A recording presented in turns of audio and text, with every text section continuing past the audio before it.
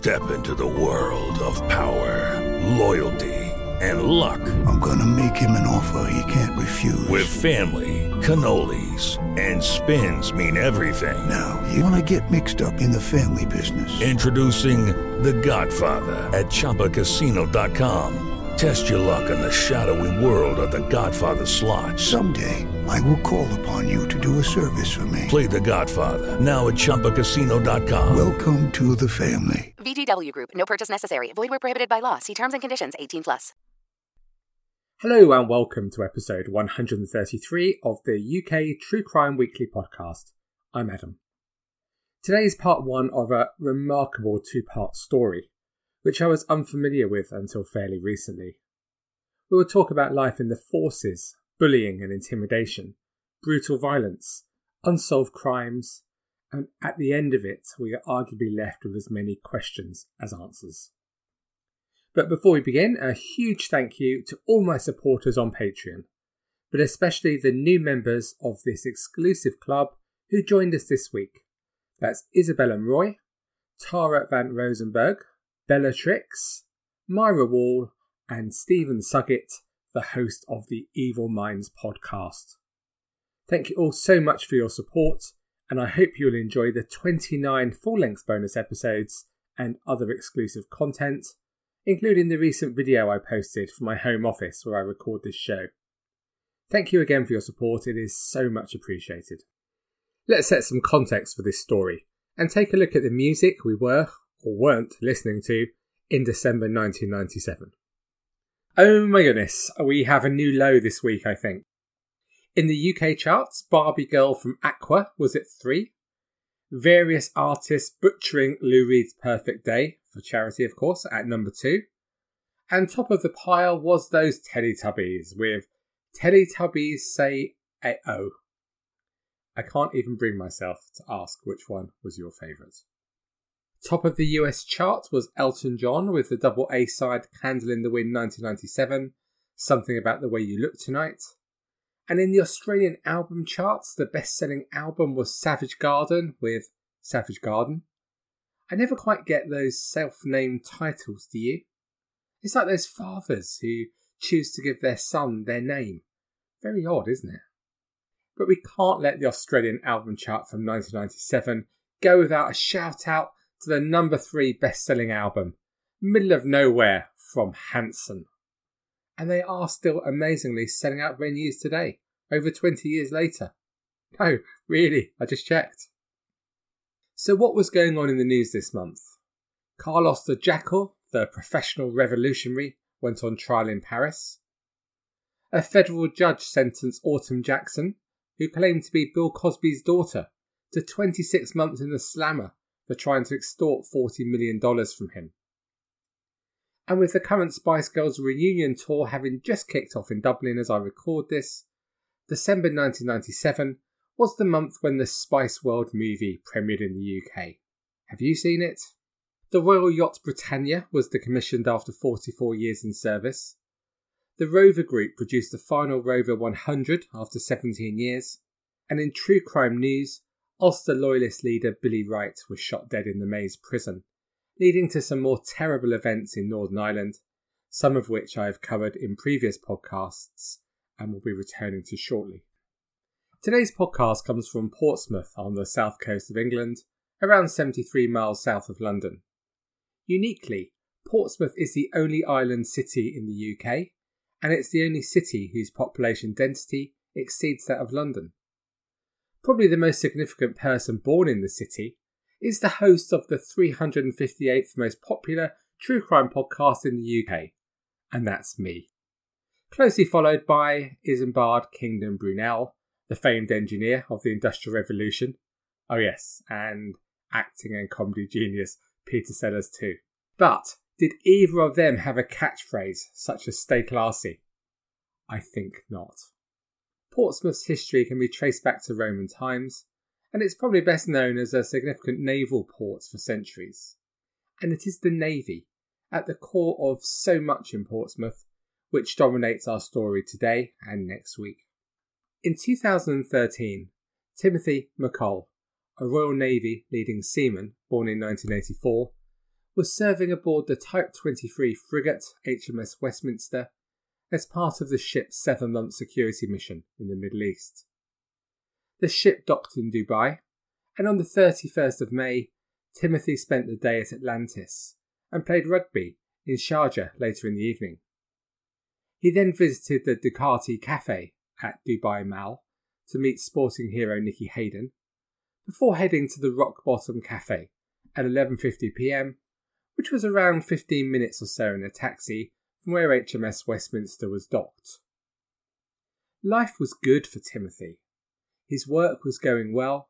His wife Rachel was pregnant with their third child to join Sky and Cameron. He'd bought gifts for his children whilst on shore leave that day, and he was due to Skype his wife the next day and looking forward to getting home and seeing his family. He met up with colleagues for drinks at the Rock Bottom Cafe, and the mood was good in the bar and the drinks flowed freely. But by the early hours, Timothy's group felt he'd had enough to drink. It's been suggested he got into a minor scrap at the bar, so they put him in a taxi to go back to the ship. Port Rashid, where the ship was docked, is a huge place, and the driver got lost trying to find HMS Westminster and stopped at a tea shack to ask for directions. Timothy got out of the taxi here and was never seen again. Just what happened next is uncertain, but his body has never been found. The ship set sail back to Portsmouth 4 days later, and it was a terribly poignant scene as the crew were instructed to leave a space on the deck where Timothy should have stood when they lined up as the ship came into Portsmouth, cheered on by family and friends. Meanwhile, back in Dubai, an investigation was underway, led by the Dubai Police Force with assistance from counter-terrorism command officers from the UK.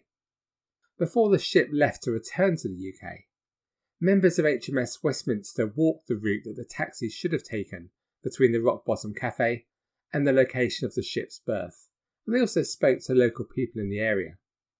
The port area was searched by divers, dogs and helicopters with heat-seeking equipment, but nothing was found.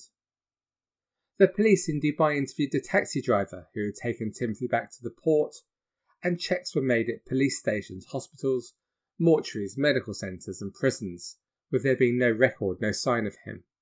But the official investigation concluded that Timothy must have fallen in the water and drowned. And I guess that for most of us, that seems the most likely outcome. But his family were hugely critical of the investigation, believing it was unlikely he fell into the water. They felt that the Navy wasn't open and transparent, and that the explanation of Timothy accidentally falling into the water was the easiest explanation all around. After all, if foul play was involved, it could have caused difficulties politically. The family went out to Dubai themselves to try to raise awareness that with the high unbroken fences and walkways to get in and off the boats, Timothy would not have been able to fall into the water. Their frustration was increased as both the Navy and police searched the docks for any sign of him using divers and minesweepers.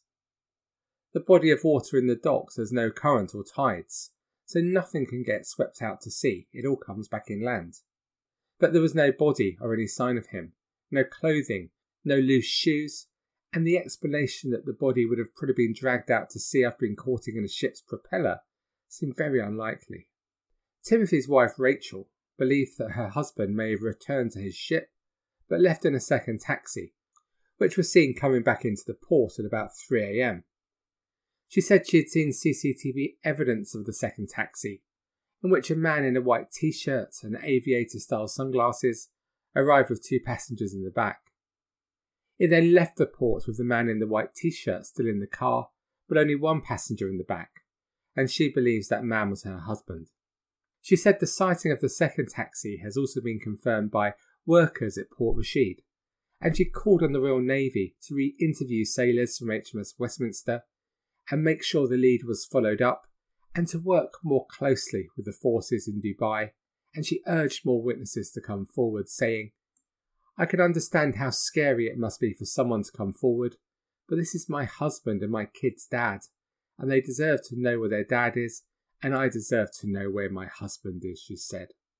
The family was still anything but convinced he'd fallen into the water and believed he may have been murdered.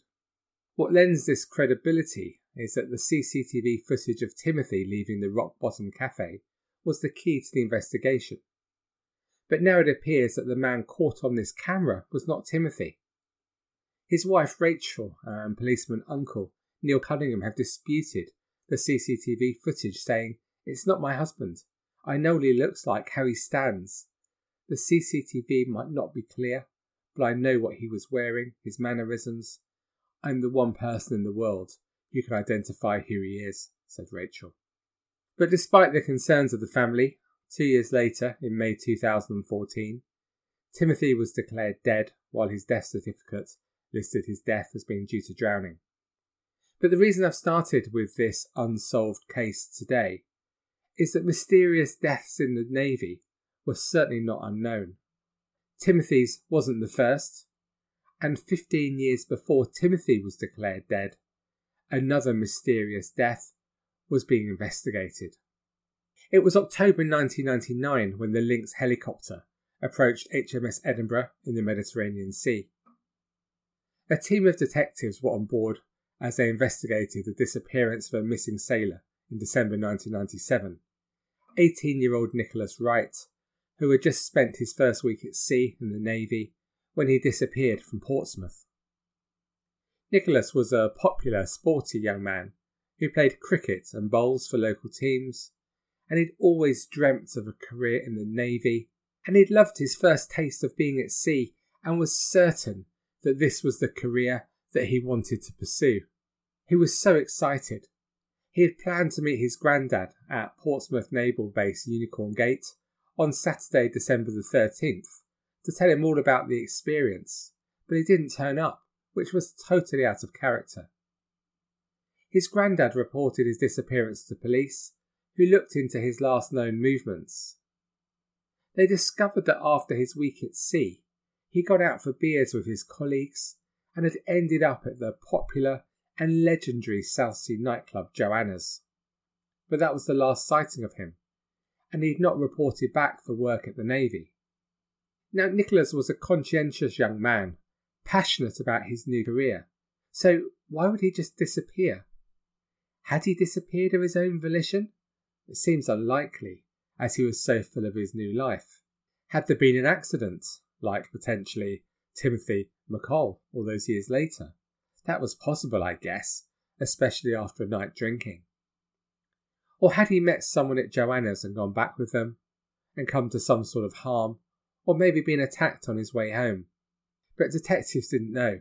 There was no trace of Nicholas, and despite a number of appeals about his disappearance, it appeared that he just disappeared without trace. And so time moved on. And now, 2 years later, detectives from Portsmouth sat in the wardroom of HMS Edinburgh to interview approximately 15 sailors who had been aboard on the week prior to Nicholas's disappearance. Detectives were uncertain just how the sailors would react to the questioning 2 years on, and what information they were likely to have about a young man they hadn't known very well. But detectives were astonished that one name kept coming up again and again in relation to Nicholas's disappearance. A colleague of theirs and a veteran sailor who went by the name of Alan Grimson. What they heard was enough to bring 40-year-old Grimson in for questioning, and at 6 a.m. on Wednesday, December the 15th, 1999, police arrived at his Portsmouth flat, 143A London Road, North End. As Grimson was driven away in a police car, his landlord gave some information that potentially implicated Grimson further by saying that in December 1997, Grimson had been acting oddly. Just after Nicholas had disappeared, Grimson had completely redecorated the flat, including the carpets. Was this to remove incriminating signs of a murder, maybe? But if so, just why would Grimson have wanted to hurt 18-year-old Nicholas Wright? In custody, Grimson refused to say anything except that he had not known Nicholas, but detectives knew that this was a lie. But as we've heard so often on this podcast, a night of reflection in the cells changed his approach, and the next morning Alan Grimson wanted to talk. He wanted to talk openly and freely. In the interview suite of Alton Police Station, the two experienced detectives, Terry Fitzjohn and Neil Cunningham, sat back as Grimson began to unburden himself of the dark secret that he'd been keeping for 2 long years. Alan Grimson was a petty officer who had served on every great British ship in the late 20th century Navy, the Hermes, the Invincible, the Ark Royal and the Illustrious. But in his later career he became a firefighting instructor at HMS Excellent on Hornsey Island, Port Solent, where every sailor is taught how to tackle blazes. Grimson told detectives that this is where he first met Nicholas Wright when he took the course back in November 1997. Grimson had given Nicholas his phone number to see if he wanted to live back home to Leicester, and at the time Nicholas had been concerned about it enough to consult his family and asked them if Grimson could be coming on to him. The family warned him to take care, just be wary of Grimson. And later that month, Nicholas told a Navy friend, Peter Green, about Grimson's proposition, and on the back of this there had been words exchanged when Peter Green had called Grimson a puff in Joanna's nightclub in Portsmouth. There had been a scuffle between the two, resulting in a Navy police investigation about Grimson's conduct, to which Nicholas Wright gave a statement. But on December the 12th, 1997, Peter Green said he saw Nicholas in Joanna's nightclub talking to Grimson, which he thought strange, but the teenager had seemed happy in good spirits. Grimson told detectives how he invited Nicholas back to his flat for a nightcap. But what Nicholas didn't know was that Grimson was a predatory, sadistic man. He made a pass at Nicholas, and when this was refused, there was a violent struggle, and Grimson started beating him with a baseball bat. He just lost it. Poor Nicholas was terrified and cried out in pain, begging Grimson not to rape him. Grimson said that he knew he was going to kill him when Nicholas finally pleaded, "Why don't you kill me then?" Grimson then reached for a carving knife and proceeded to slice off part of Nicholas's right ear, then cut his throat and threw his body to the floor, explaining to detectives that he took a part of his ear as he wanted a trophy to remember those feelings of exactly what had happened. And after performing a sex act on the dead body, Grimson punched the air and let out a roar of triumph, claiming later that it was such a feeling. I've never ever had that feeling before. It was a feeling of power, control. I would say it was better than sex. He then took Nicholas's lifeless body to the bathroom, dumped him in the bath, and nonchalantly took a shower and went to sleep. The following day, Grimson wrapped Nicholas's body in plastic bin liners, drove to a secluded spot near the village of Cheriton, and hid it in a hedgerow. When asked how he felt about what had happened, Grimson told detectives how he'd been utterly elated by what he had called the Nicholas Wright experience. There was no remorse at all for what he had done, and even as he spoke about this murder, the growing excitement was evident in his voice. After the interview was over, Grimson led the detectives to the shallow grave where he had left Nicholas, just over 2 years to the day since Grimson had dumped his body there. So just who was Alan Grimson? He was born in October 1959, the third of 5 children in Beccles, Suffolk. There is not too much known about his childhood. At 6'1", Grimson was insecure about how he looked, thinking that he was ugly. And awful as it is to say, not without good reason. He wasn't a man most people would have described as being easy on the eye, which led his Navy colleagues giving him the rather unflattering nickname of Frank, short for Frankenstein. And this nickname stuck. When the news came out that he had murdered Nicholas, those who had worked with him were astonished. One was quoted as saying, "He was a big lad, and the young, more impressionable sailors tended to be a bit frightened of him. I always found him okay, the sort of guy you would want to serve alongside, but he was always a bit of a loner. You never saw him with women, although no one ever considered him effeminate. Grimson certainly appeared to be one of the lads, and he loved rugby and football and drank at the Royal Standard, Portsmouth's favourite naval pub. He was known to a lot of people in the city. He'd been around for a long time, and there had been no hint of any wrongdoing at all. And even though some people found him aloof, no one suspected he was dangerous. Another Navy colleague from HMS Invincible said, "Looking back, you can say there were things about Alan that were a bit strange. Hindsight is a wonderful thing, but you would never have believed that Alan was capable of murder. There was no dispute he was good at his job. And looking at the comments made about him, though there's a sense something wasn't quite right, many people say glowing things about him, what a good guy he was, what a good friend. There was just no hint at all of just how dangerous he could be. I found him a cold, cruel and calculated individual," said one senior sailor serving on HMS Edinburgh. "He had a stare which could look right through you. He would glare at people from his stocky frame with his short cropped hair. Scary. He was always hard on the new lads. You could call him a bully, intimidating.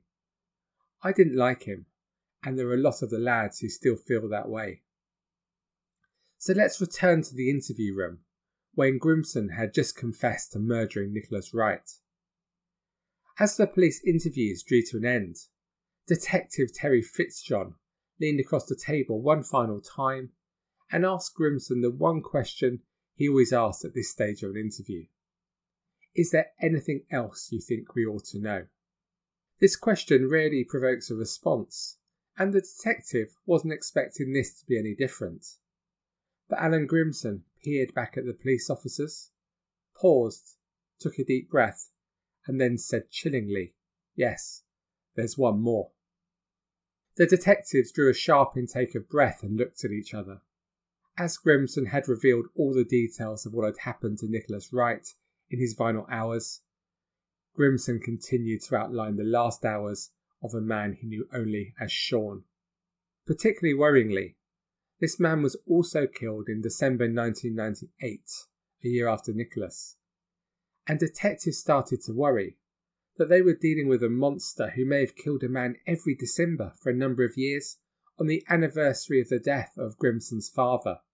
This could mean there could be upward of 15 victims.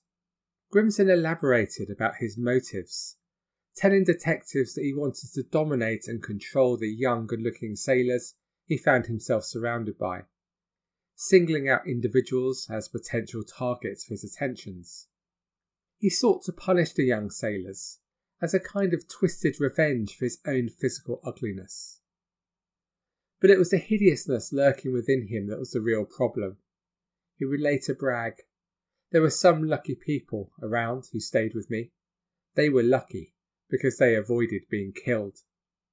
And next week on this podcast, we will talk more about the horrendous life and crimes of Alan Grimson. Thank you for listening to this episode of the UK True Crime Weekly podcast. To discuss this story or any other aspect of UK true crime, please join our Facebook group. You'll be made very, very welcome. And to support the show and help me to keep bringing you this free content weekly, please head to patreon.com/UKTrueCrime. That's patreon.com/UKTrueCrime, where for £3 a month, the price of a dodgy pint of lager, you can access 29 full-length bonus episodes and other exclusive content. So that's all from me for today. So until we speak again next week, have a good one, take it easy, and from me, Peter and Isambard, stay classy. Cheerio for now.